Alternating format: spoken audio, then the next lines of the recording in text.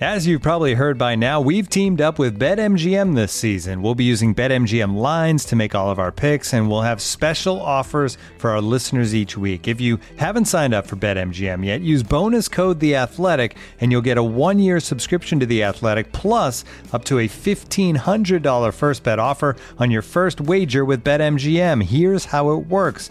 Download the BetMGM app and sign up using bonus code The Athletic. Make your first deposit of at least $10. Place your first bet on any game and claim your voucher for a 1-year subscription to The Athletic. See BetMGM.com for terms. U.S. promotional offers not available in D.C., Mississippi, New York, Nevada, Ontario, or Puerto Rico. Gambling problem? Call 1-800-GAMBLER. Available in the U.S. Call 877-8-HOPE-NY or text HOPE-NY 467-369 in New York. Call 1-800-NEXT-STEP in Arizona. 1-800-327-5050 in Massachusetts. 1-800-BETS-OFF in Iowa. 1-800-270-7117 for confidential help in Michigan. 1-800-981-0023 in Puerto Rico. First bet offer for new customers only in partnership with Kansas Crossing Casino and Hotel. Don't forget, if you haven't signed up for BetMGM yet, use bonus code The Athletic, and you'll get a 1-year subscription to The Athletic, plus up to a $1,500 first bet offer on your first wager.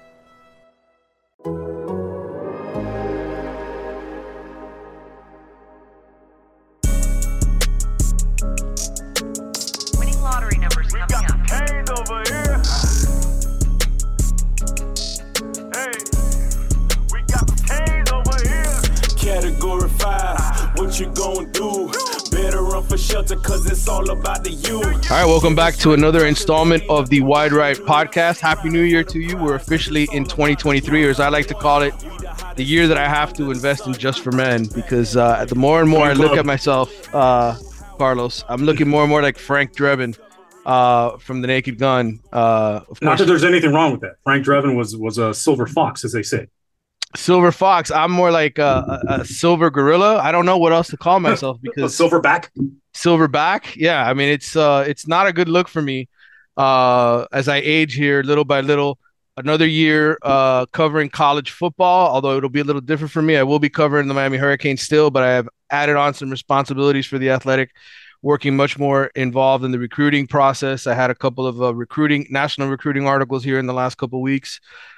Including one from the Under Armour game where I spoke to 15 kids off the record or anonymously about NIL and different things. We're going to get into that.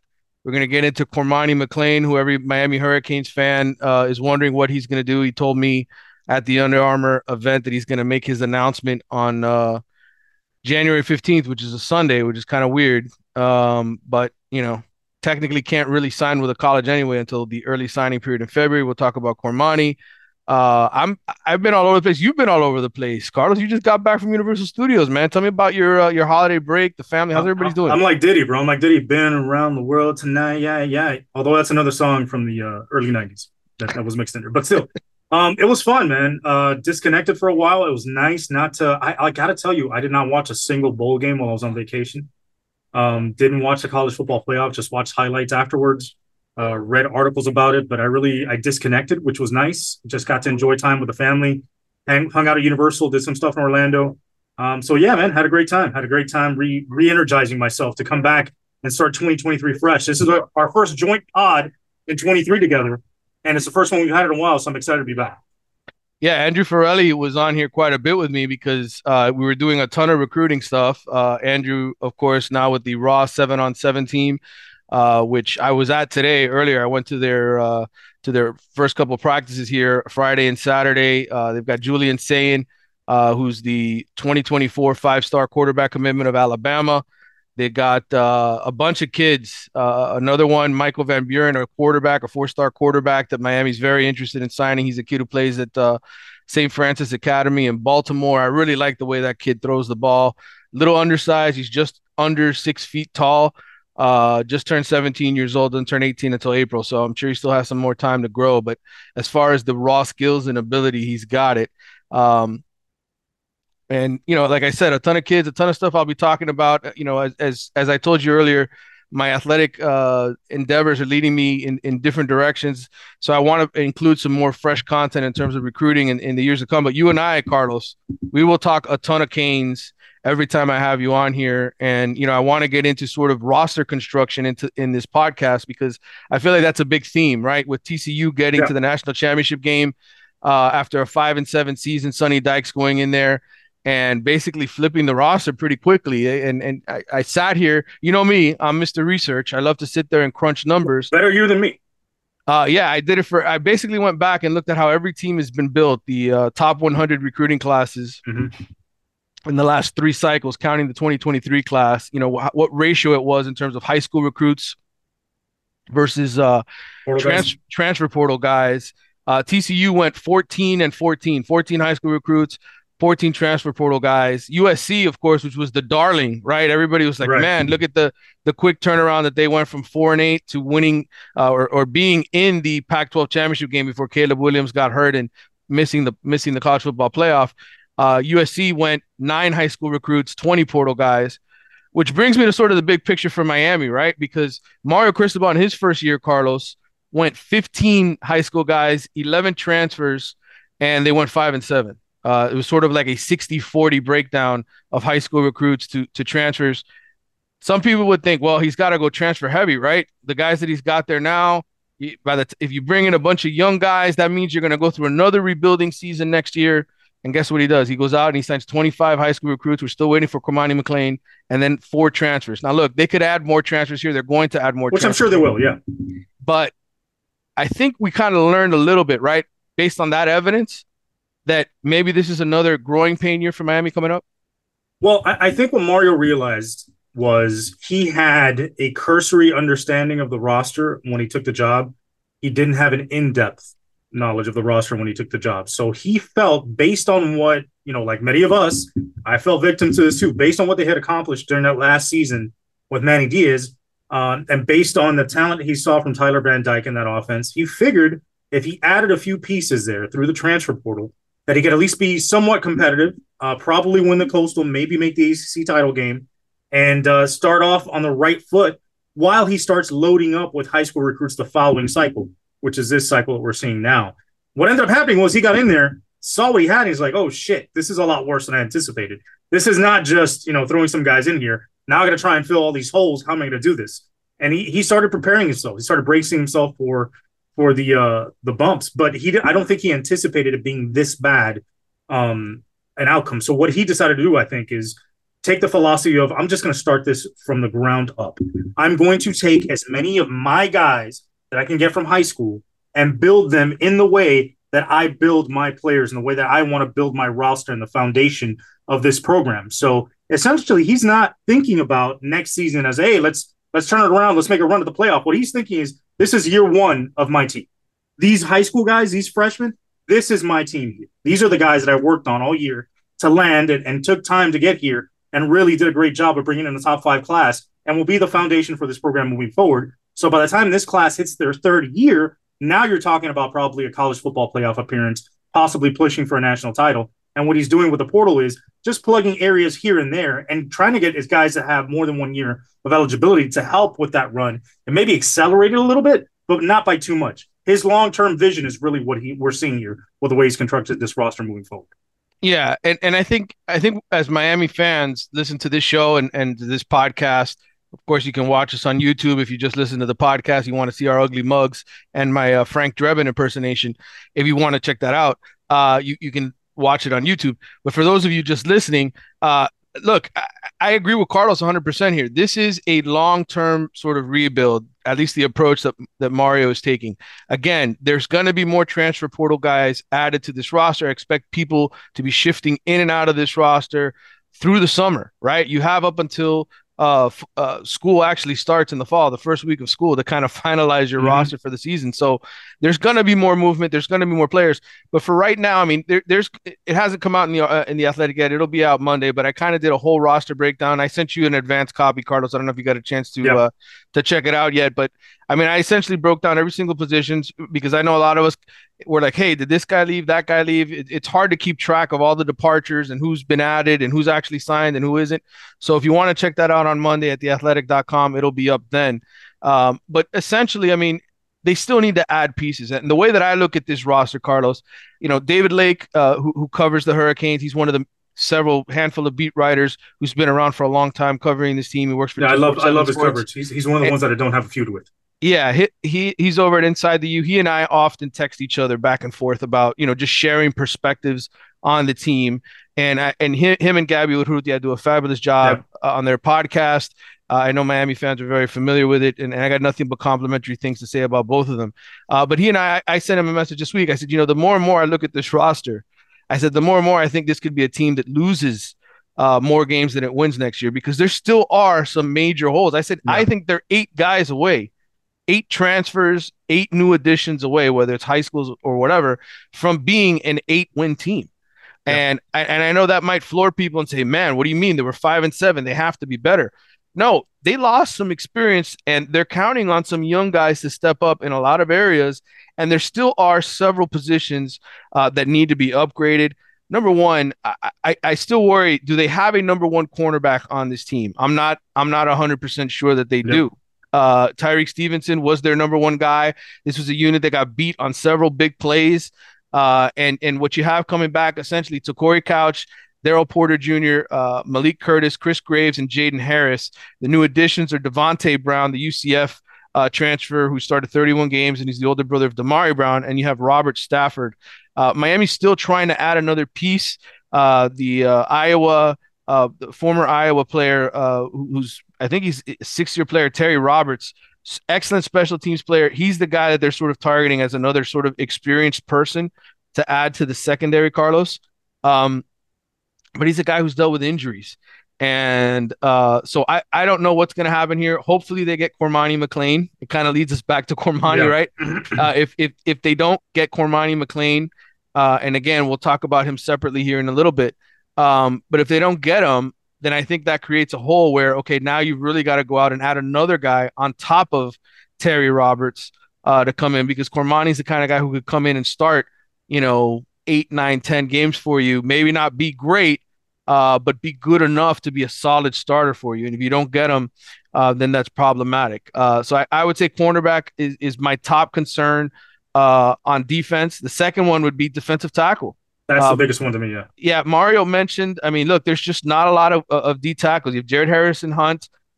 You have Leonard Taylor, who was a 12-game starter. You have Ahmad Moten, who's another young player. You're hoping Jake Lichtenstein gets a 7th year to come back and play. I don't know that that's necessarily going to happen. You have Akeem Mesidor that you could slide over and play inside if you need to. Yeah, he's not going to want to do that. He's got too much money invested in the NFL, where he's going to be a defensive end. He's going to be a strong side defensive end. You have Thomas Gore, who's the Georgia State transfer. And then you got a couple of true freshmen that are coming in Collins Achampong and Joshua Horton, that are true freshmen. It's very hard to sort of count on those guys to come in and play the defensive tackle position right away. So again, another position that Miami's trying to address here through the transfer portal. They've had guys come in on visits. They've had guys that they're chasing after. A couple of names, former Purdue defensive tackle Branson Dean, former Arkansas defensive tackle Isaiah Nichols, and former Kentucky defensive tackle Justin Rogers are some of the names that have been out there reported. Look, none of them are Daryl Jackson. Okay, none of them are that kind of a elite run stuffer. And by the way, there was a recent report by Brandon Sonnone, Florida State beat writer for 247 Sports, who says that Daryl Jackson supposedly wants to come back to Miami. I've heard mixed reactions to that from different people in terms of whether or not that's really feasible, that it'll actually happen, and whether or not he'll do it. But we'll see what happens. And did they say why he might want to come back to Miami? There's plenty of speculation out there on the internet, Carlos, that he's not happy. The whole point of him going home was to be closer to his mother, who was ill. That's what my understanding was. That's the reason he left. I've heard other stories since then, since these rumors have come up. I'd rather not get into them, because you don't know what's real and what's not, and I don't want people to take whatever I say on here as fact when it's just rumor for right now.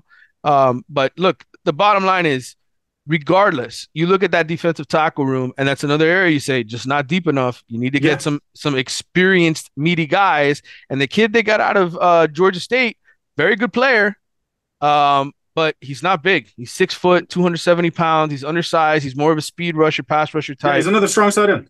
Yeah, so to me, that's another huge concern for me on the defensive side. Well, for me, the larger concern is the defensive tackle spot, and I'll tell you why. You can develop those young guys in the secondary room, those DBs, over the course of a season and make them good enough to where they're competent. And because of your safety play, because you've got a guy like Cam Kitchens, if James Williams continues to develop, you've got those two guys back there that can erase a lot of mistakes from when the corners make it. That's the ideal thing. On top of that, if you've got a good pass rush, you can make your corners better just through that because you're pressuring the quarterback, making him get rid of the football sooner, and not letting him read through progressions and find the open man. So that helps. On top of that, I think defensive tackle is critical because you need those guys to be able to stop the run. You need those guys to be able to seal up lanes and not let Florida State do what it did to us this past season, which is just run up and down the field and boat races through the run game, kind of like UNC did a couple of years ago. In addition to that, because if you have a strong defensive tackle room, a strong defensive tackle group, you're also going to help your linebackers because those D tackles are now occupying multiple offensive linemen, like I've said in the past. And once you do that, those linebackers are more free to read keys, fill gaps, and make plays. And when you've got a young linebacker like Wesley Bissainthe, you want him to be able to use his athleticism and not have to fight through offensive linemen and fight guards and fight people at the second level that are going to impede him from getting to the ball carrier. So you want defensive tackles in there that could make an impact, occupy the line of scrimmage, help create pressure along with those defensive ends, and serve to aid those linebackers. And if you're able to do that, I think that makes more of an impact than an additional corner maybe. I think if you got Darrell Jackson back, to me, this is a hot take. And I know everybody's probably going to shit on me for this, but here we go. Incoming, 3, 2, 1. I think getting Darrell Jackson back would be more important than getting Cormani McClain. I don't necessarily disagree with you. I think in the end, you need those guys that can make an instant impact at that defensive tackle position because it's very hard to play true freshmen there. And Cormani McClain, like I said, he could be a starter for you. But if you also have Damari Brown, who I think is just as talented as Cormani. I watched them play on the 7-on-7 circuit with South Florida Express, and I thought Damari was more consistent than Cormani in coverage. Part of that might just be because Cormani took more chances and wanted to try to get picks in 7-on-7, let guys get past him. But I thought Damari looked more ready, I think, for the college game, in my opinion, than Cormani did. But we'll see once he gets here. Either way, those are two areas that I think if Miami is unable to really address it by filling it with good, solid, starting caliber players, those are going to be two huge weaknesses and two huge problems in my mind going into the start of the season in Absolutely. 2023. On the other side of the ball, look, offensive line, they're still trying to get another center in here, and I know that this weekend they're hosting former UCF starting center Matthew Lee, who's one of the top available guys in the portal. It's not that they don't necessarily like Ja'Kai Clark, but if you can upgrade and get yourself one of the best centers in college football, a guy who was all conference, a guy who just plays the game at a higher level than Ja'Kai Clark, that's why Mario was brought in to do. All right, sorry to cut into this podcast all willy-nilly, but I had to update you since Carlos and I recorded this podcast Saturday afternoon after I came back from the Raw 7-on-7. Obviously, some news for the Hurricanes here on Sunday night. They pick up a commitment from 3-year starter Matthew Lee, a guy who was at UCF and one of the best offensive linemen in the country. He was all conference, first team. And he's rated the top available center. So obviously Ja'Kai Clark's going to have a little bit of competition. I just wanted to make sure that I got you guys the update because I know my editor here, Mike Zimmerman's going to make sure to include this so you have an update to the section where Carlos and I are talking about the offensive lineman. All right, I'm out. Ja'Kai Clark has been okay, but he's not a world beater at center. And I don't think he's a starting center for a conference championship or college football playoff contending type team. To me, he's a center that could start another group of 5 school. And he'll do well there. He's been here. He's been a starter pretty much ever since he set his foot on campus, just because of the circumstances at guard and center. That doesn't mean he's been great at it. And I think if I were to look at the best 5 offensive linemen on the roster right now, I wouldn't name him in that top 5. So I would try and figure out a way to probably move someone else to center if we're not able to land one in the portal. I would try and say like Inez Cooper, maybe even Jalen Rivers. They tried Lawrence Seymour there.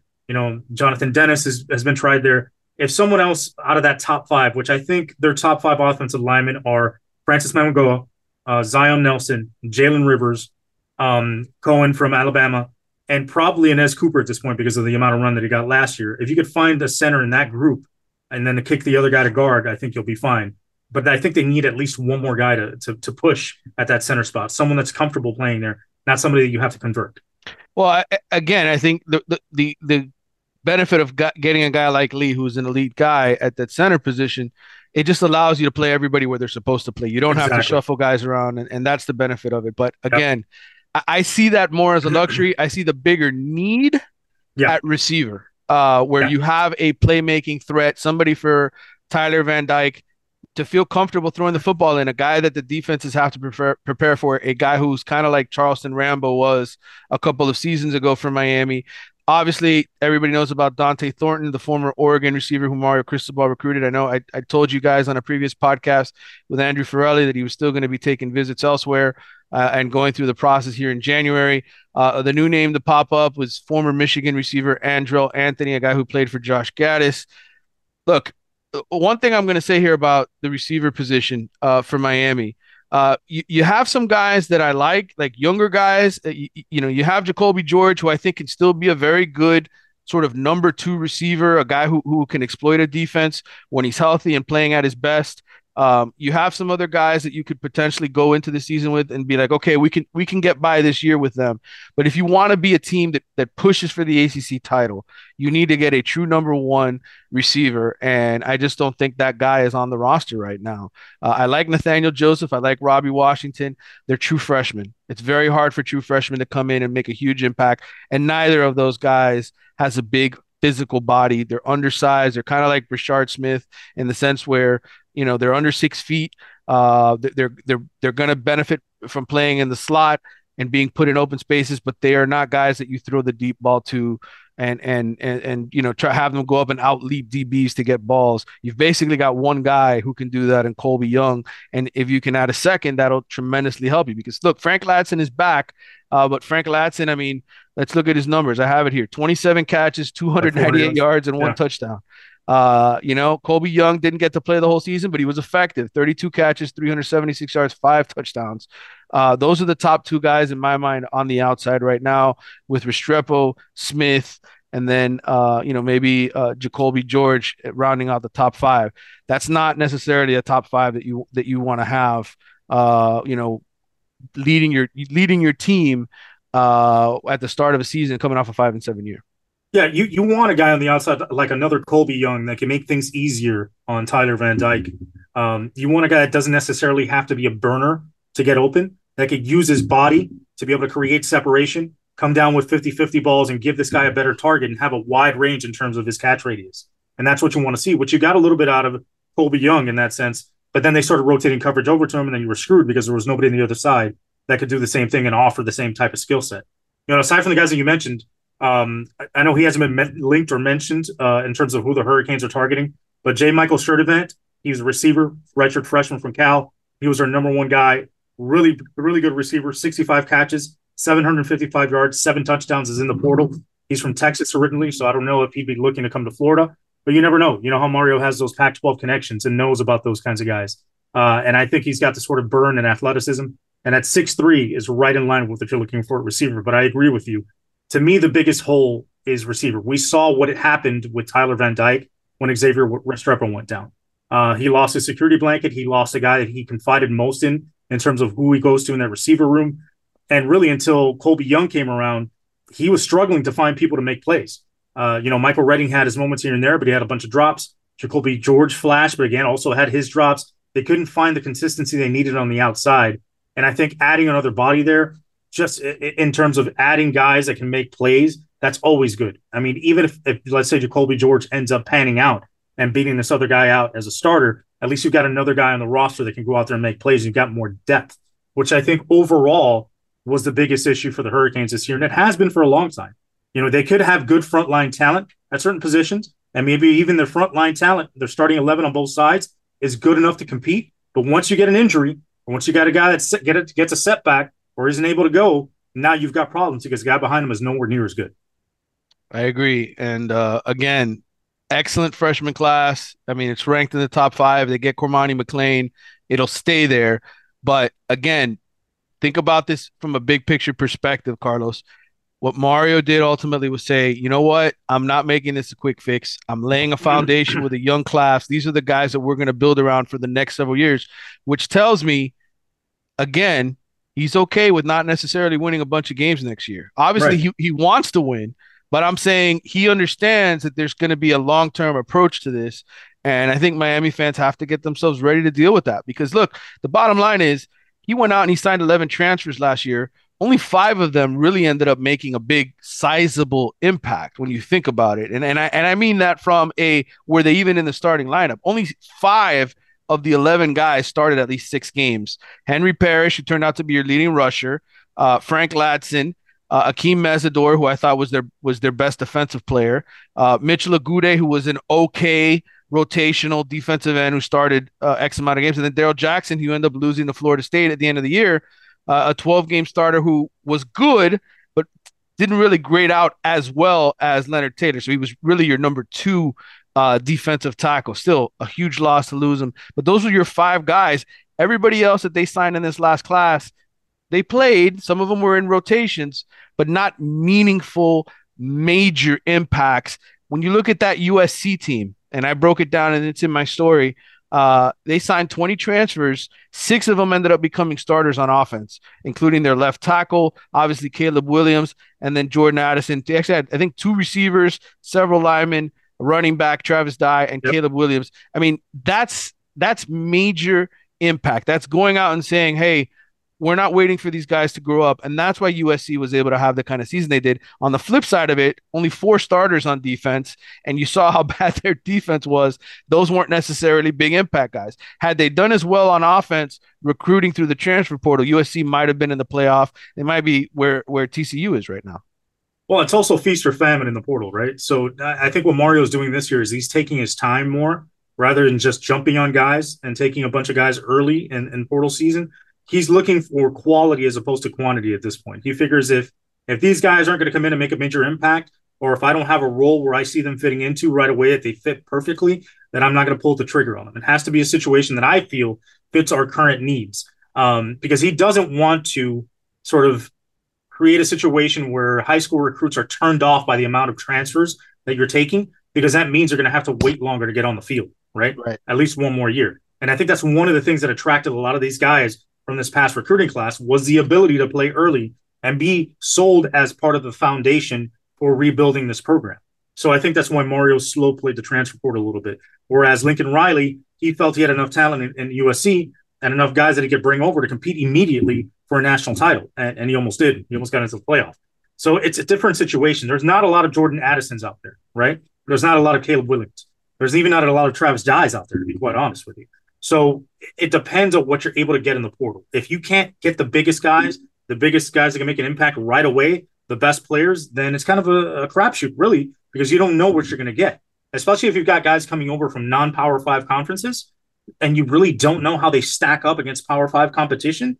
Yeah, they could have put up big numbers in a group of 5 school, or even, let's say, an FBS school, an FCS school, but you never know how they're going to transition their game to a high level in the ACC. So I think at the end of the day, what Mario is doing is, like you said, he's ripping everything out, starting from the ground up, and he's only going to take transfers if it meets an immediate need and he thinks he's got the perfect guy to fit the role that he has in his mind. It's really more of a Nick Saban, Kirby Smart, Ryan Day approach, to be honest with you, because you go back and you look at Ohio State, Georgia, and Alabama's last few recruiting classes. Yes, they took transfers, but it's still predominantly elite high school recruits. The blue chip percentage for these guys is pretty ridiculous. Let's look at Georgia, for instance. In 2021, 20 high school recruits, 3 transfers, but they had an 80% blue chip percentage as far as their high school recruits. Okay. The next year, after their national championship in 2022, their 22 class, 30 high school recruits, 1 transfer. But 73% blue chip percentage. 22 of the 30 guys they signed were blue chip recruits. And then this year they went 26 high school recruits, 2 transfers, and they're 85 blue chip percentage, which is really, really good. Miami, for instance, their blue chip percentage has been pretty consistent, believe it or not. It's been in the 61% for 2021. 14 out of the 23 were blue chips. Last year, Mario's first class, 10 out of the 15 were blue chips, which is 67%. And in this class, 17 out of the 26, counting Cormani McClain, is 65% are blue chips. So where you want to be ultimately, if you want to become Alabama, Georgia, the Clemsons of the world, the Ohio States of the world, those guys recruit in the 90, 85, 80 something percentile in terms of blue chips if you're going to go this formula. Now, Florida State is interesting because that's really who you should be comparing Miami to. They're in the ACC, they're in the same state, they recruit the same level athletes. People have sort of criticized Mike Norvell and said, well, his recruiting classes, they're not as good as Miami's and they're not as good as Florida's. Miami and Florida are ranked higher. But people don't realize all of these recruiting rankings ultimately are based on how many kids you take. And if you look at Norvell and Florida State, they've signed 17 high school recruits in each of the last 3 cycles since he's been on the job, counting this year. And their blue chip percentage is in the 40s. 35s, obviously lower than Miami, but still, if they were to go more with high school recruits, I don't think they'd be having the success that they're having right now because they signed 12 transfers in 21. They signed 14 last year, and they went with 8 right now. And they've got I think the number 1 transfer portal class in the country, according to 247 Sports, unless it's been changed here in the last few hours. And it's their approach, and it's working. They're getting the Jared Verses of the world. They're getting the Jermaine Johnsons of the world. They're getting some really good players, Carlos. And I sat there and I broke down FSU's roster. I mean, there's a reason why people are picking them to win the ACC next year. And I know in the end, Miami fans are going to say, look at Florida State, look at Florida State. They're kicking Miami's ass. But again, I think it goes back to Mike Norvell's approach is different than Mario Cristobal's. And here's why, and I'll tell you why. The reason why Mario Cristobal is able to break it down to the studs and start from the foundation, and why he's going to start taking, or he is taking less transfers than Mike Norvell, is because Mario has more job security than Mike Norvell. Yep. Right? So Mario's got a 10-year contract for $80 million. The buyout is heinous until you get to like 7th or 8th year. So he knows he's got the time to build his program, and he's been given the keys to the football program to do that and build it in his own image. And how do you do that? You build it with your players, your hand-picked guys out of high school that you mold from an early age, from the time they're freshmen, they set foot on campus, to the time they leave the University of Miami. And you create that continuum of culture where that starts bleeding down into each class that you recruit. And that's what Mario is doing. He's got the time to do it. So he could take a 5-7 season. He could take a 6-6, 5-7 next year until you get to that 3rd year or 4th year where you finally got that core of guys that he's been after to make a run at the college football playoff or a national title. Where Mike Norvell, coming off Willie Taggart, coming off the things that have happened early on in Mike Norvell's tenure there at Florida State, needs to win immediately, which is why he gets goes the heavy transfer portal route. And that's not sustainable. At some point, he's going to crap out, man. Everybody craps out in Vegas. It happens. And you're going to have to rely on those high school recruits. And if your blue chip percentage is 30 or 40%, and you got to rely on those guys that you've been recruiting in the past, and you can't fill those holes through the portal, then you're going to have a down season, and probably a pretty ugly one. So what Mario is trying to do is build a program that is sustainable for the long term, not just the quick hit, which you might see with a team like USC or a team like TCU. And once these guys cycle out, these transfers that have come in, do they have a drop-off, right? Is there a valley? Because they have not built the foundation with the high school recruits to then continue to progress upwards and move guys in as other guys graduate or leave for the NFL. I find it fascinating as hell because, look, the bottom line is this is a new way to operate in college football, right? And I think that the whole thought process with Mario is he's an elite recruiter. He's going to come in. He's going to bring in great players. But the transfer portal creates a situation that none of us are really used to at the college football level. I mean, obviously, it's like free agency. Every single year, you've got to almost convince the guys that you want to come back to come back. You need to sort of hold on to your own players. And if you look at it, I mean, Mario lost a number 2 defensive tackle in Daryl Jackson, and that hurts. Yeah. And that's the kind of thing that could happen to you as you plan this out. You might have a great recruiting class like Mario did this year, but if 5 of those guys decide to go in the transfer portal next year because they don't like the situation, they're not happy with their playing time, whatever the situation is, then all of these rankings, all of these high school rankings, this high school plan, it's a failure because you don't end up maximizing what you need to maximize. And that's the part that I find interesting as hell, because the whole preface of hiring Mario, again, was he's an elite recruiter. He's going to help you. Well, guess what? In today's game, you got to be both. You got to be an elite recruiter, and you got to be able to work the transfer portal really, really well. And I think if we were to grade year 1 of Mario's transfer portal, what would we give it? A C? right? 5 out of 11. C plus maybe. C plus maybe. I mean, there were more misses than hits. Which look, Florida State. You go back and you look at all their transfer guys. Not every single one of them hit. But the bottom line is Florida State's 10-3, coming off a bowl win in their first 10-win season in a while, and there's a lot of momentum, a lot of excitement. Whereas Miami, we're sitting here and we're talking about, man, this might be another rebuilding year. Yeah, and I think Mario harps a lot on, and he's talked about it since he's got here, that it's all about talent acquisition, right? That you've got to acquire talent, but it's also about talent retention. If you don't retain the talent that you recruit and that you sign through the transfer portal, then you're always going to be constantly working with a hole, right? You're trying to fill a hole that never gets filled. And that's really the situation the Hurricanes have faced for so long. So it's a situation where Mario not only has to bring these guys in, but he has to keep them. And how do you keep those guys here? That's the question. And I think Mario's really going to be focused on that moving forward to try. And I think the way he sold the vision to these guys that he's recruited is that, listen, you're going to come in here, you're going to compete, you're going to be part of this foundation, but to be able to do that, you're going to have to earn your way onto the field. It's not just, listen, I'm handing you the keys, jump on the field as a freshman and go. You're going to have to fight to get there. And I think that's the culture that he's building from the ground up. Like we've talked about all year long. Part of the problem is not just the talent, it's culture. And that still continues, that former culture, that sort of entitled feeling needs to continue to cycle out of the program until Mario has gotten his culture fully in grasp there at the University of Miami. I want to get to some mailbag questions, but there were topics that I teased to that I want to make sure we hit on before we get to the mailbag questions, Carlos, because we haven't done a show in a couple of weeks here. Which, by the way, I flipped my hat over so you can see for you guys on YouTube, because I knew somebody was probably going to talk shit saying I was wearing Florida State stuff. This is a Gryffindor hat. That's correct. That's the only house you represent that's maroon and gold there. There you go. Couple of topics I want to hit on. The Under Armour All-American game. I wrote an article, like I said, giving these high school All-Americans the opportunity to speak anonymously about some of the NIL offers that they received, as well as where they really ranked it in terms of their importance in their decision-making process. I don't know if you got a chance to read that article. I know you said you weren't reading many of them, but that one came out earlier this week.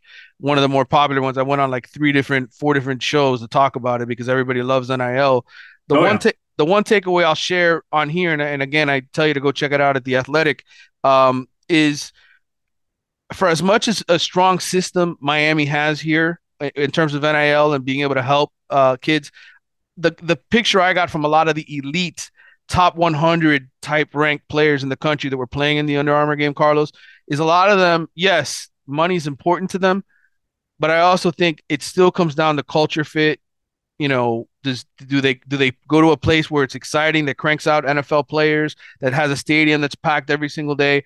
All of those other factors still matter to them, player development, etc. And right now, Mario's a great recruiter, but we got to see what kind of talent he starts putting in the NFL. And this isn't a group that's going to be this team isn't going to put a lot of guys in the NFL off of this team.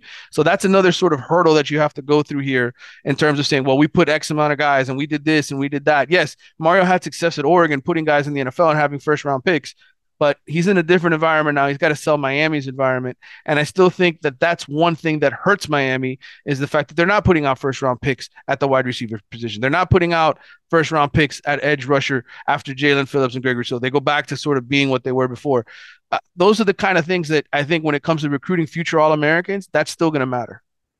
Yeah, absolutely. And I think, you know, it's one of those deals where Mario has sort of a little bit of a shelf life where he can live off of what he did at Oregon. And it's gonna end this season, because he pointed back a lot this season at saying, look at how well Oregon is doing.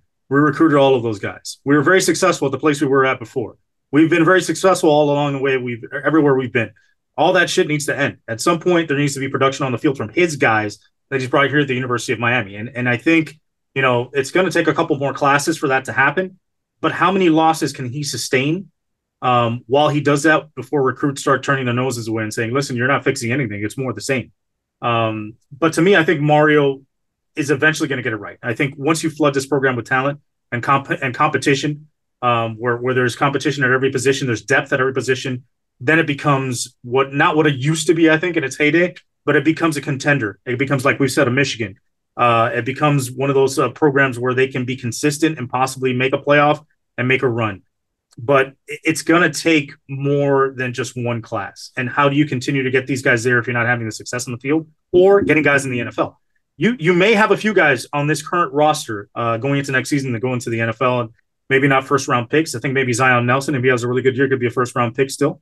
I think Jafari Harvey could be a third or fourth-round pick. Akeem Mesidor, I think, could be like a second or third-round pick. So you've got guys on that roster that maybe can get other recruits excited. But I think at the marquee money positions, DB, wide receiver, quarterback, I don't know what TVD is going to do this season. We'll see. I mean, if all those guys end up having really good seasons and get drafted at least, second to fifth round, then I think that's a bit of a feather in Mario's cap that he can build off. Yeah, he's going to need to have some guys develop and exceed expectations in terms of what some people are thinking about them right now.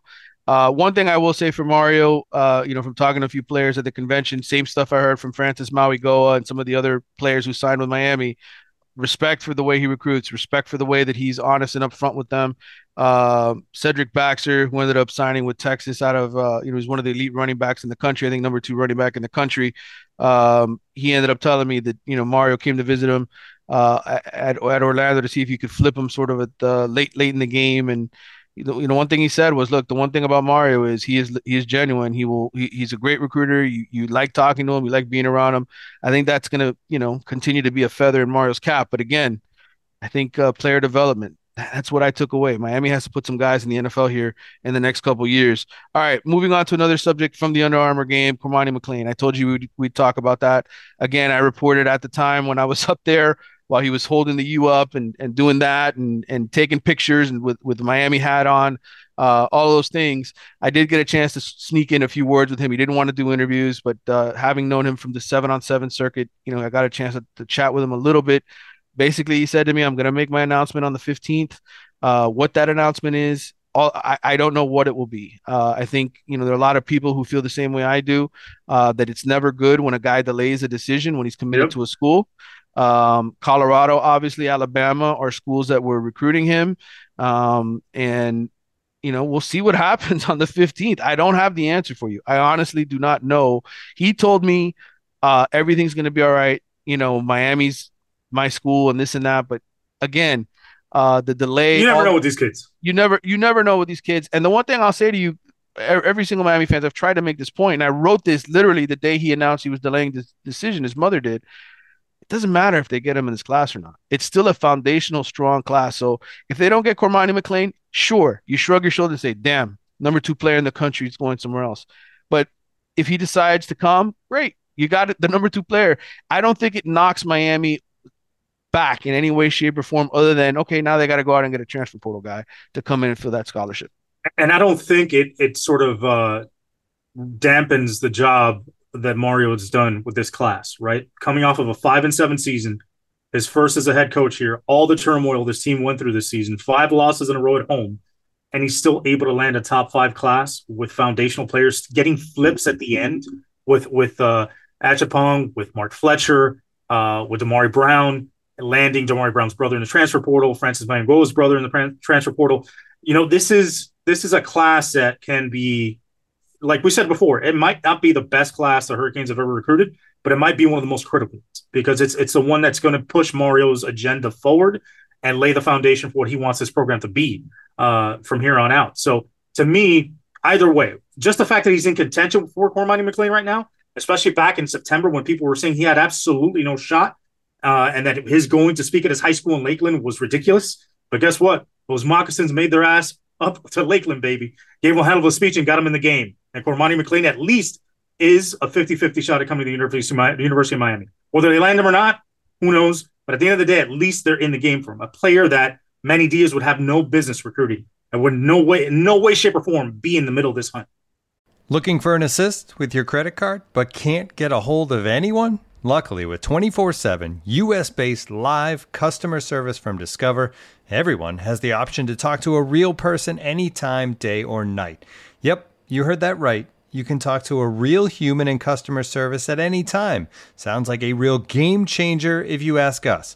Make the right call and get the service you deserve with Discover. Limitations apply. See terms at discover.com/creditcard. And now, two pigeons bemoaning the fact you can stream DirecTV satellite-free. DirecTV gives you access to apps like Netflix and live sports right next to each other. I don't get it. Let me put it in pigeon terms. It's like that one amazing dumpster with the old fruits and cardboard all in one place. How am I supposed to keep up with illustrative metaphors when you are making me so hungry? Get live TV and streaming apps together without a satellite. Visit DirecTV.com. Requires high-speed internet-connected Gemini device and separate paid subscription to watch Netflix on DirecTV. Terms and restrictions apply. And now, two pigeons bemoaning the fact you can stream DirecTV satellite-free. DirecTV gives you access to apps like Netflix and live sports right next to each other. I don't get it. Let me put it in pigeon terms. It's like that one amazing dumpster with the old fruits and cardboard all in one place. How am I supposed to keep up with illustrative metaphors when you are making me so hungry? Get live TV and streaming apps together without a satellite. Visit DirecTV.com.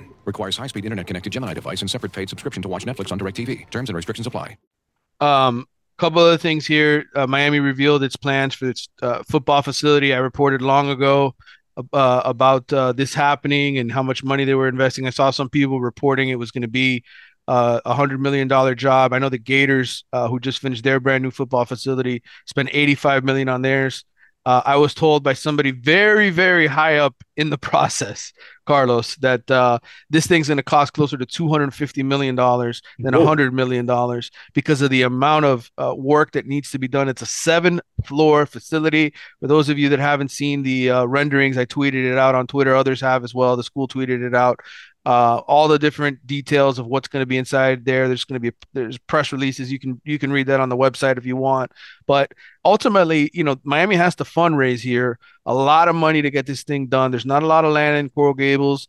It's one of the toughest places to build anything, to have construction crews, all that kind of stuff. Zoning laws suck there. So right. And I think the reason why I was given that message ultimately is, look, it's not $100 million job. It's going to cost us more. And we need to be raising more money for this to cover those kind of expenses. So just to clarify that. And then, I will be going to the coaching convention tomorrow up in Charlotte for 3 days. I'll be sitting in on a couple of the meetings and hopefully running into some of the Miami coaches. I think most of them are going to be grad assistants and analysts and stuff that are on the team. Not too many of the actual assistant coaches will be there, but I was also those are the guys hunting for other jobs. Right. There'll be a lot of guys there, high school, college coaches, all kinds of people. That's where most of the connections happen to be able to land college jobs. Right. So I'll be up there along with Sam Kahn and I think Andy Staples is going out there. There's going to be a whole bunch of us from the Athletic out there talking to coaches and figuring things out. But I guess my whole point is what I was told, there will be changes to the staff. I'm expecting them. I'm expecting some news here. As I've tried to say on the Big O show when I make my Tuesday and Friday appearances, patience. Everybody wants to see things done right away. Obviously, Mario does not operate in that fashion. Part of this is, these are some of these guys are guys that he brought in his first year, spent a lot of money to bring in, made a big deal about it. It always looks better when they go find a new job and move on than to have them fired. I think all of that plays a role. But ultimately, there will be changes to this staff. I expect there to be Look, you guys all know who the names are, right? I mean, do I need to sit here and spell them out for you? Who struggled on this team this year? What units, etc. I think those are the expectations as far as who could potentially be leaving. Yeah, and I think another interesting bit of news is what's going on with Michigan and the NCAA and the sanctions that they're going to be levied against that program for recruiting violations that took place during 2020 and 2021, I believe, during the COVID period, where they could not have, face-to-face contact with recruits. There were some violations in terms of how they operated their program. And from what I read, a bunch of the coaches that were part of the violations are no longer with the program. So what does that tell me? And maybe Josh Gaddis, that's part of that investigation as well. So what happens if Josh Gaddis gets an NCAA penalty and is not allowed to coach because he's suspended for one season? I don't know. We will find out. I will talk to our Michigan writer and find out what's going on with that. But look, for right now, I can just tell you that I expect changes to the coaching staff. We will find out. I'll be back and do another show next week. I'm actually going to have Malik Rozier the former Hurricanes quarterback, on with me next Thursday. He asked if he could come on, and I know he's launching his own new podcast soon.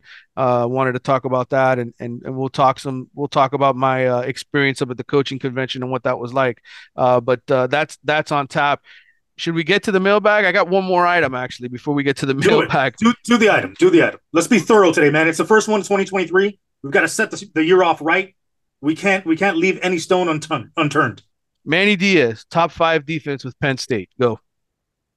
That was a trick one, wasn't it? You just dropped that in my lap just so it could explode in my face. Now I feel like Daffy Duck after he tries to smoke that trick cigar and he gets his bill going backwards. I don't know why that's surprising to anyone. Everybody knew Manny Diaz was a really good defensive coordinator. And anybody that said he wasn't, just doesn't understand football and didn't see what he did here as a DC under Mark Richt. Was the defense terrible after he took over as head coach? Yes, it was. Part of that was Blake Baker. Part of that was lack of talent. I think the year that he was the defensive coordinator and serving as a head coach, I think it was too much for him. His focus was split. He wasn't able to be as hands-on as he wanted with the defense. And I also think that having Blake Baker there for a time created bad habits with that defense that he had to fix, but didn't have enough time to fix them. And it ended up costing him in the long. Well, Penn State ended up winning the Rose Bowl and had a great year. I saw Manny on the sidelines at the state high school championships when St. Thomas was playing. They were after a couple of kids there, including King Mack, Conrad Hussey. Conrad Hussey ends up flipping to Florida State at the last minute. But Penn by the way, let's give that kid some props. That's a great name. I love Conrad Hussey. Yeah, and King Mack is another one. No, that's a great one. Terrific as well for the all-name team. All right, so we're going to get to the mailbag here. We got a few. Some of them are going to repeat a little bit. I saw some of the topics here. By the way, one more hot take. Manny has another head coaching job. If not before next season, the season after that. All right. I agree with you. I think he'll get another chance. I thought USF would be a good landing spot for him. Another, sort of G5 head coaching position like a Temple. Yeah. We'll see where he ends up going. This is Ryan Falcon, 123 on Twitter. Who are the must-get guys in the portal? Again, it's not so much the names for me as it is the positions and the level of experience. I think at this point, you only take redshirt freshmen or second year, like really young guys like Anthony Lucas, the defensive tackle from Texas A&M who went into the portal. You only take those kind of caliber guys, top 100 recruits that essentially would be a second-year freshman who would come in here already ready to play because their body's been through a full year of conditioning. Other than that, I'm taking older guys that you can plug and play because that's the view that I have. You need plug and play guys at this point. Yeah, absolutely. You need guys that can either be frontline starters or guys that are counted on the rotation that you can move in there and play a good amount of snaps per game and be part of the first or second team. You're not going to go out there and take a guy that's only going to play 4 to 5 snaps a game. You need guys to make impacts. This is from Alex Perry, A. Perry, 1927. What are realistic expectations for 2023? The new offensive line has me feeling a lot more optimistic. Are there any planned changes for the coaching staff, or is the whole group expected to return? Well, we sort of covered a little bit of that. I think when we were on my pod before the end of the year, we ended up saying 8-4 based on the schedule breakdown. But I feel like 7-5 is a realistic goal for next season. Yeah, I think getting to a bowl game assuming this roster is as is, and maybe you add only 1 or 2 more transfer portal guys. In the end, I think it'll be 5 or 6. But if you only add 1 or 2 more transfer portal guys, then I don't see how this team is markedly better. The offensive line I do expect to be better. I think the running back position will be better. It's going to be healthier. I like Mark Fletcher a lot. Mark Fletcher, by the way, scored a touchdown on an 81-yard touchdown catch today. I like that kid a lot. Or not the Under Armour, but the U.S. what used to be the U.S. Army game in Texas. I think Ray Joseph ended up scoring a touchdown as well in that game. Good sign from those guys. But again, you're counting on a lot of true freshmen to come in and play right away. Some of the guys have the bodies. Ruben Bain has the body to come in like Nigel Lee Kelly did and be a rotational potential starter as the season goes on and his body adjusts to playing the same way Wesley Bissaint did. Francis Maui-Goa, Samson Okunlola, they have the bodies to throw in there if after they get in here and start training and getting used to the program. But for the most part, I mean, you don't have that many different new starters available, right? Like it's hard to plug and play true freshmen. You can use them as bits and pieces. I don't know that that's going to be big enough to win them 8, 9, 10 games as they're currently constructed. The goal should be to get guys that can at the very least sustain you on a successful course for the first half of the season. So by the time that second half of the season rolls in, now these freshmen aren't freshmen anymore.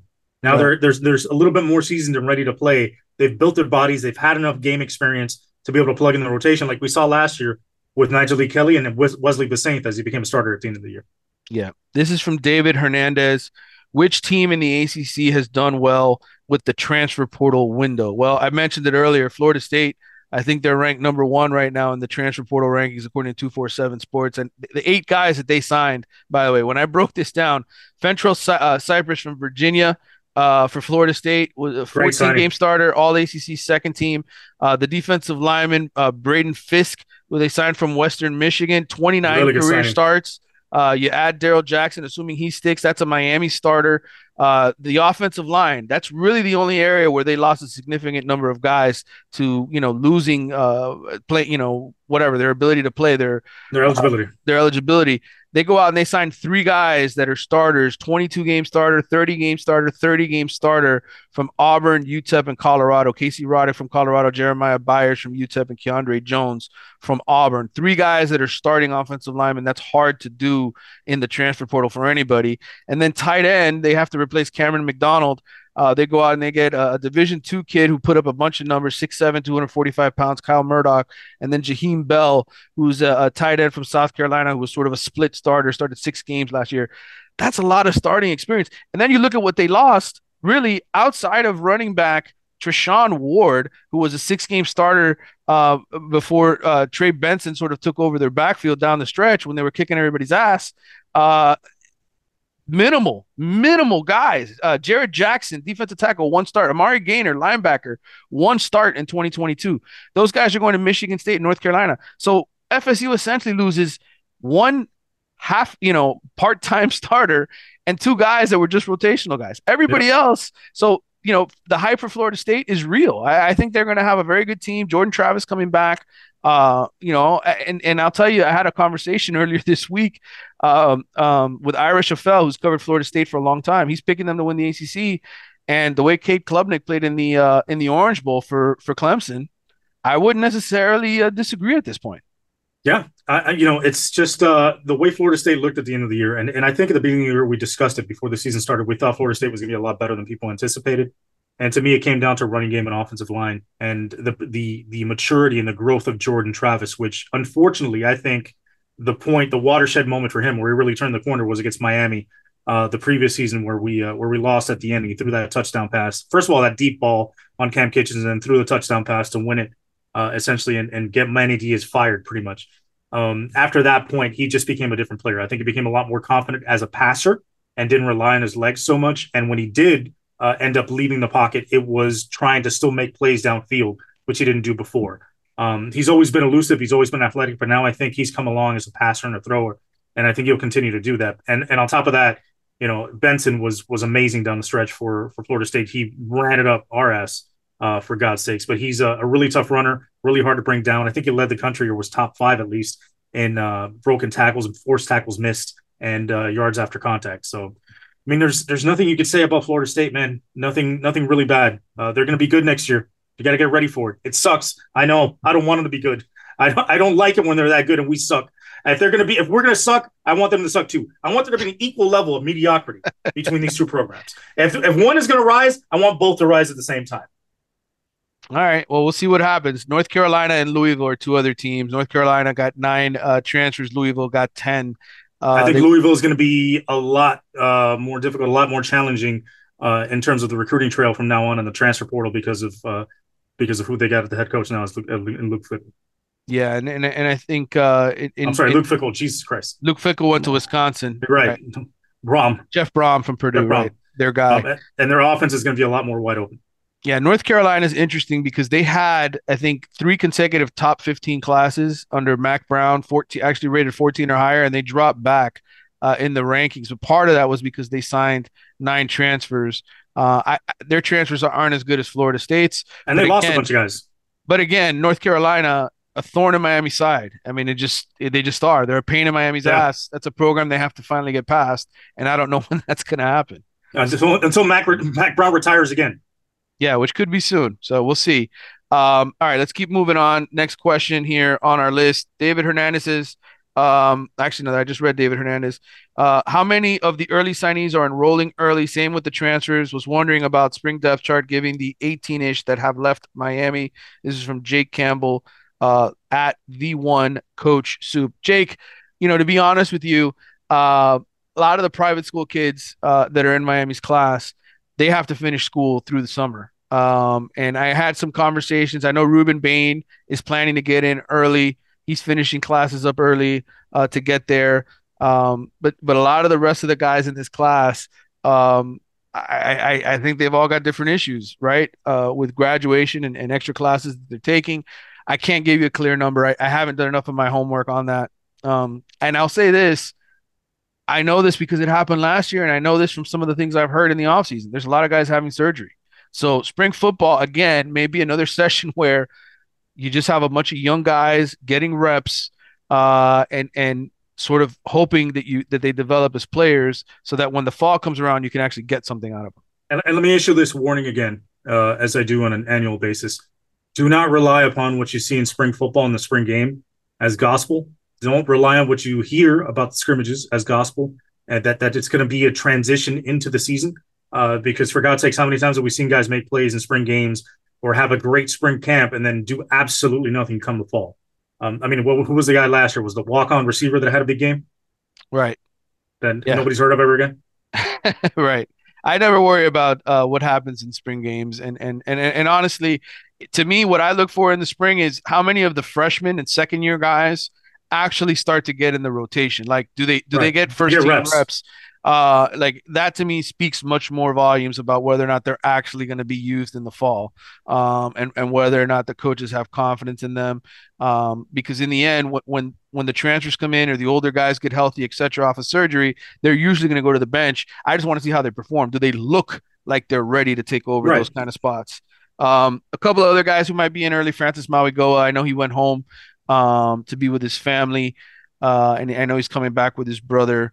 He's graduated early. I know most of the IMG kids, but anybody from American Heritage and some of these other private schools that are coming to Miami, I don't think they're necessarily going to be in early. I know Mario mentioned there could be as many as 20, but I think he was counting transfers as well in that number. So we'll find out at some point. Maybe the next podcast or the one after, I'll give you a better answer for that, Jake.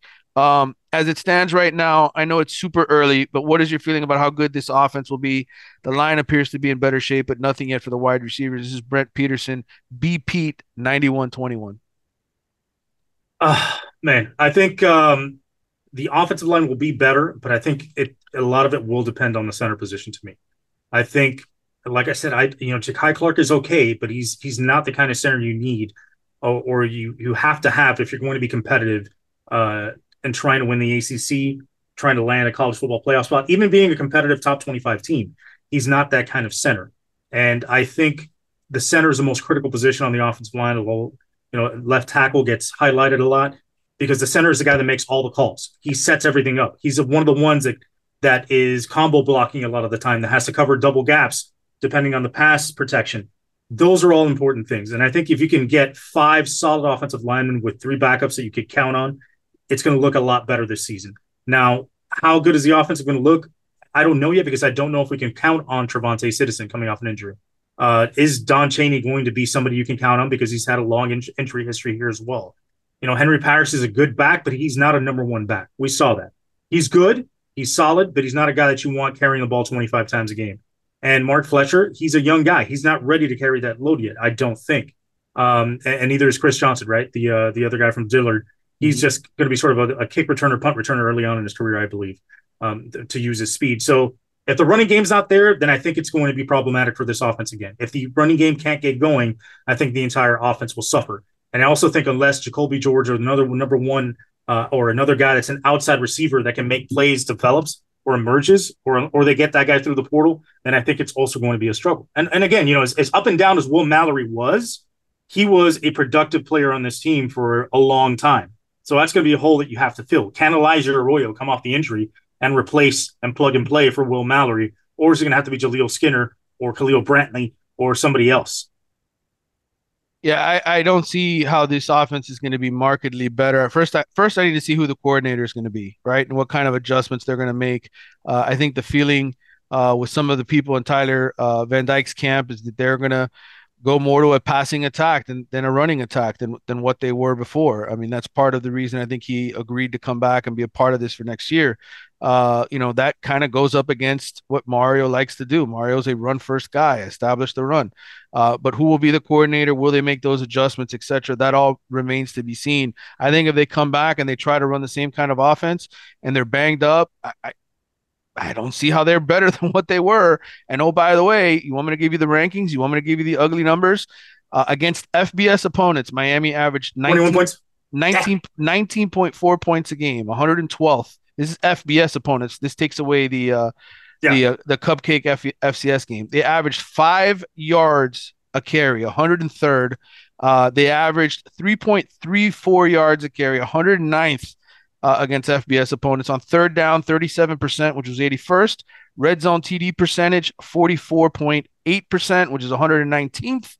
I mean, these are god-awful offensive numbers. They averaged 3.27 sacks a game, 113th. Explosive plays, 38 total on the year. That ranked 106th. And in turnovers, they turned it over 24 times. That ranked 122nd. There's nowhere to go but up. I would venture to say those are probably worse numbers than under Dan Enos. I'd have to go back and double check it because I have all this shit charted, but I just don't have those numbers to play. I'm guessing. I'm just throwing it out there. Hot take. Yeah, hot take. Well, I will say this. You ready for me to give you FSU's offensive numbers versus FBS opponents? All right. Let me guess the points per game. Go ahead. 34. 35, 18th in the country. Yards per play. 9.8. 6.83. That was ninth in the country. Rushing yards per play. 6.3. 5.22, which is 14th in the country. Third down percentage, 5th in the country, 51.2%. I was going to say 52. Okay. Yeah. Red zone TD percentage versus FBS opponents. Go ahead. 65%. 69.49%, 21st in the country. And here's the big one. You ready for this? All right. FSU explosive plays. How many do you think they had? Miami had 38. How many do you think FSU had? 86. 90. Third in the country. If you look at how many explosive plays, 20 yards or more, compared to how much they gave up, 90 minus 41, how much is that? That is 50 or 49. 40. They were plus 49 in explosive plays. Only turned it over 13 times. You confused me making me do math. This is why I went to law school, dude. Yeah, well, listen, again, that just shows you the gap between Miami and FSU as an offense. Give them their due. They got it right. Mike Norvell did a good job addressing their needs and getting them better. All right, this question is from Nick Strong, KY Kane 23. How about just an update with the number of scholarships left now that 2 guys turned pro? Okay, first of all, I'm counting Brian Balaam among 18 guys who entered the transfer portal. I think Brian Balaam, I don't necessarily think he's coming back. I think he's probably going to graduate and go somewhere else. But if he's back, count that scholarship as one of the 85. Let's go by the numbers real quick. I got 4 scholarship quarterbacks, 5 running backs. That's 9. I've got 9 receivers. That's 18. I've got 6 tight ends. That gives 24. You 24, 16 offensive linemen, 40 offensive players. You ready? Defensive linemen, 17. Linebackers is 9, so that's 26. Cornerbacks, 8, that's 34. And 6 safeties. 40. 40 and 40 is? 80. Add a punter and a kicker. 82. So now you're at 80. You're at 82 scholarships. You've got 3 that you could potentially use here, plus whoever ends up leaving after the spring, which I suspect there will be some guys that'll be gone after the spring. Yep. There's your math, ladies and gentlemen. Look at that. Broke that down. After that first question, I got warmed up. I was good to go. This is from Tyler Overly, T Overly on Twitter. Louisville going 6-6 at best next year, so capers me. In other words, he thinks the young man, the 5-star recruit Capers, who committed to Louisville earlier today, is going to end up going to Miami. I tend to think it's a long time between now and signing day. Yes, I think Capers, TJ Capers, 5-star edge rusher, could end up flipping. Number 2, who is the most impressive Kane signee you've seen at the All-American games? That's a good question. I wasn't in San Antonio, but I know this roster. Look, Francis Mauigoa physically is such an imposing physical threat. I think without question, he is the most impressive physically. But the guy that I kind of have a soft spot for is Mark Fletcher, because I think from a leadership perspective, skill perspective, potential perspective, it's Alonzo Highsmith. That's what I view when I see him. And I know what a special guy Alonzo Highsmith was for this program. High praise. High praise, yes. Which responses to your interviews on the NIL piece surprised you the most? Man, again, that was a fun piece to write. I would tell you go read that at The Athletic. But just Cliff Notes version, I think the one about the kid who told me he got a phone call, or his parents and his high school coaches got a phone call saying, "Don't sign, flip to us, we'll pay you $1 million on signing day," was probably the one that maybe not surprised me the most, but certainly sort of lived up to the lore of NIL, right? $1 million offer. What do you do if you're that kid in that situation? Yeah, and Brandon Innes talked a little bit about that kind of stuff, where he was saying, a lot of teams came at me with a lot of NIL money, and I had to sit down and be clear-headed about it and speak to my parents about it and say, do we take the short-term money, or are we looking more towards building me for the longer term, right? That long money, the money that comes in the league. Because if I take this short-term money, there's no guarantee that I'll be developed into what I need to be able to get into the NFL and get paid for real. Whereas if I go to Ohio State or wherever it is I feel comfortable, I feel they'll develop me into an NFL caliber receiver where the real money will come. So I'm willing to sacrifice some of that NIL to be able to get to the real money, to the real show, the life-changing money, which is an interesting balance. I mean, at the end of the day, it depends on how you're brought up. It depends on your family structure. It depends on how sound of a foundation you have in terms of the people around you, who's raising you, who's advising you. I mean, it's easy to say, yeah, I'll take $1 million right now.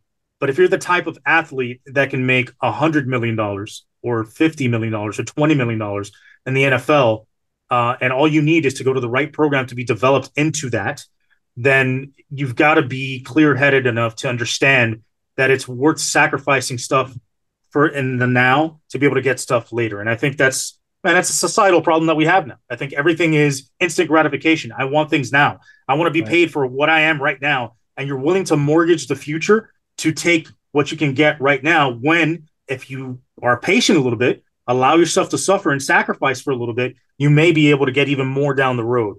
And it's interesting to see the kids that make those decisions, that are willing to give up the short term for the long term, and not be swayed by just money, because it shows that there's still kids out there with character that understand what it's all about and have really good people around them that are advising them to do so. Not kids that are being pushed by a handler or a bagman to take $1.5 million, get their cut, and send the kid to Siberia no matter what.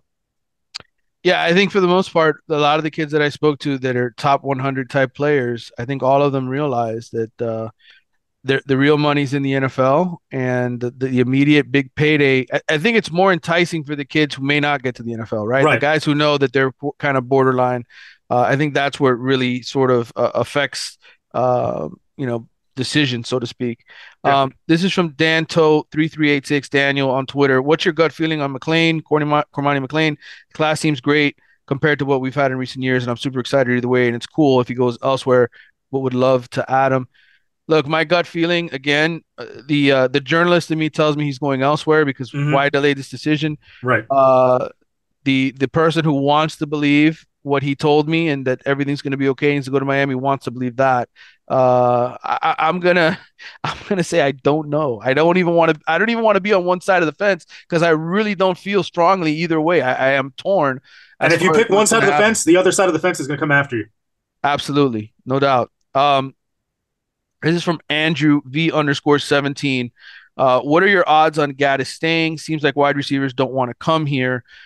Second question, do you think Mario will go after a transfer portal running back? Only Henry Parrish and Don Chaney will be healthy in the spring. I don't think any decisions as far as personnel and going out and having to bring in somebody else because of the amount of guys that are available is going to affect what they do. They'll use walk-on running backs like they did in this last spring. I think they've got their 5 scholarship running backs. As far as the odds on Gaddis staying, I'm going to say 35%. That's an interesting percentage. As far as wide receivers who don't want to come here, look, I think that has a lot more to do with the fact that Miami hasn't produced many NFL wide receivers. Yeah. Charleston Rambo came here, tore it up, didn't get drafted. Mike Harley put up career numbers, didn't get drafted. Miami has to change that. It's more about saying we have X amount of guys in the NFL.